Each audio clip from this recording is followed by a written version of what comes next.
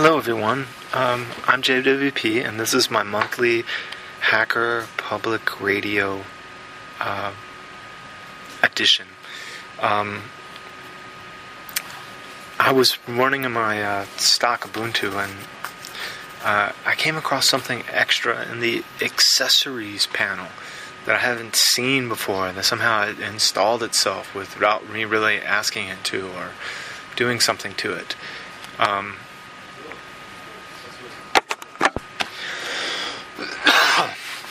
Okay, so I'm gonna butcher this thing's name.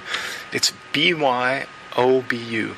So byobu is a Japanese term for decorative multi-panel screens that serve as folding room dividers. As an open source project, byobu is a lightweight configurable window manager built upon a GNU screen with elegant enhancement of otherwise functional, plain, practical GNU screen. The byobu includes an enhanced profile and configuration utilities for the GNU screen window manager, such as toggleable system status for notifications. Usage. Let's look at the byobu screen. The bottom right row of byobu contains, from left to right, your distribution logo, name, uptime, CPU load, frequencies, RAM amount, and usage, and the date. You could have different info like the total number of processes or network statistics if this information is highly configurable. To configure it, all you have to do is press F9, and I have it open on my machine right now, and it's default. It has some very nice colors to it. So at the lower left there, it has Ubuntu 11.04, which is my stock machine, and has the uptime, which is 21 hours, 22 minutes, and currently I'm not using very much CPU, so it has and the CPU, the hertz is fluctuating actually somehow, so it's probably because it's a laptop and it fluctuates. It says I'm using my 2 gigabyte 24%, and it has the time on it.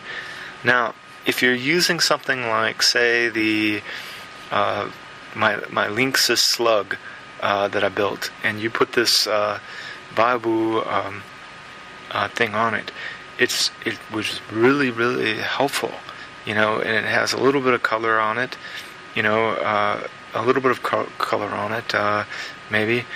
That would be really interesting if I could get that color out of, a remote system. But in any case, it's great. Moving on to the second part of my info. Okay, guys, I purchased a new HP netbook. And the reason I purchased this was that I was having trouble with the Ubuntu presentation mode. Like, I was using Wine to do the PowerPoint 2007 viewer, and the LibreOffice presenter didn't really present really well with stock Ubuntu and a projector. I couldn't get it to work. Now, I realize that some people can't get it to work really well and everything. So what I did was I went and I bought a HP 1017 NR, right? And this thing has a trackpad on it, but it has a pretty big trackpad, right? And it doesn't have a separated buttons for the trackpad. And so I loaded up, it came with this Windows 7 starter. This thing is almost completely useless, this Windows 7 starter. Very buggy, very slow. And so I went ahead and I got my work commonplace operating system, and I installed it, which is Windows 7 64-bit. I went to the store and I got the 2 gigabyte memory module to go in it, and it has a 250 gigabyte hard drive. Now, after much pain and suffering, I finally managed to get all of the 32-bit stuff working on it. So all the buttons and everything, I got it to work, and everything's great because it's the stock thing from my company. to include the ActiveKey key and everything. And it was quite a bit of work. Okay, and then I said, well, this big hard drive, I can go ahead and take 20 gigabytes. And so I installed Ubuntu on this partition. And the thing does not right-click. And so I said, it's got to be an easy fix. I'll just type it into, the Ubuntu forum, and I'll figure it out. And it came with 27 pages of different instructions. Apparently there are 31 different models made, and each one has a different depth sensitivity or something like this with this trackpad. Now, of course, if I use a mouse or a attachable USB trackball, everything works flawlessly. But it sort of defeats the purpose of having a portable netbook, is that I want to use the trackpad. So I have a challenge to everyone, and there is a prize. My Nokia N770 is getting long in the tooth, and so I replaced it with an Android device from Entourage recently, and so I don't have a need for it anymore. And I was just going to donate it at the OG Camp this year, but in the spirit of competition, I'm going to be at the OG Camp, and whoever can make the changes to my Ubuntu installation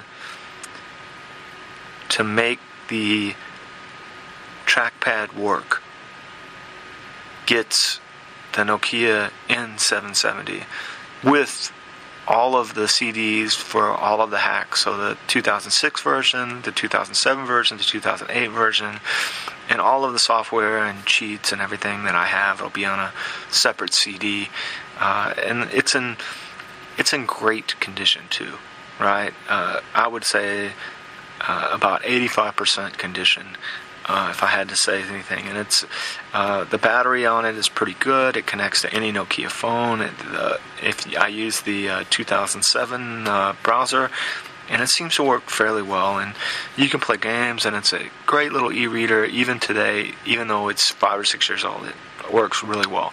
So that's going to be the prize. So I call out all y'all Ubuntu freaks. Also, if you think that Ubuntu might not be the right thing for me, if y'all want to use any Debian-based or Fedora or anything like that, just bring your USB stick, and I'll let you, as long as you don't destroy the data partition, you can reinstall the however you want to get it to work.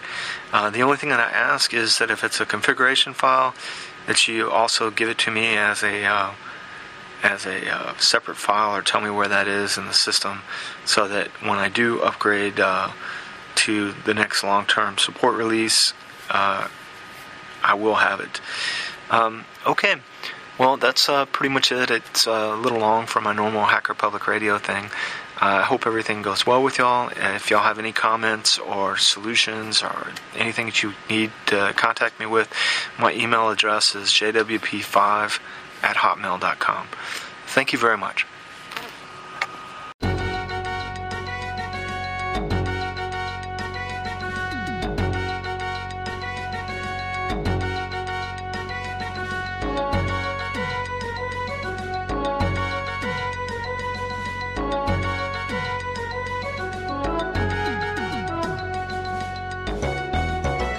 Thank you for listening to Hacker Public Radio.